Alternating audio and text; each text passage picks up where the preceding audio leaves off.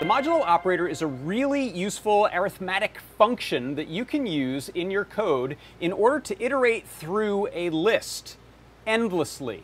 So one great use of this is you want to press a button, and each time you press it, you go between, let's say, 3 colors of neopixels, which is what I'm going to do here. So modulo is essentially A divided by B, and the remainder is C. So in this case, I have this counter. Every time I press this button, the counter increments by 1. So you can see that going 35, 36.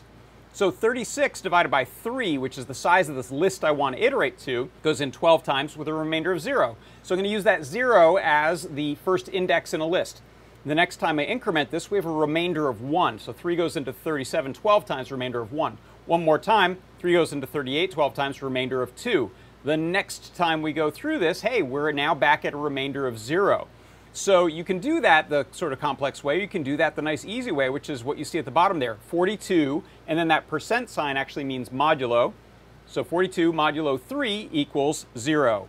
Modulo 3 for 43 is 1, and modulo 3 of 44 is 2, and this goes on endlessly. The list here that you can see I'm using is this set of 3 colors, blue, magenta, and orange. There's the list. And so those are the items, 0, 1, and 2 are blue, magenta, orange. So every time this button gets pressed, we just increment A by 1, that's the counter, and then we run that modulo operation on the list value, which is this right here. So C, which is the index, is the answer to A modulo B.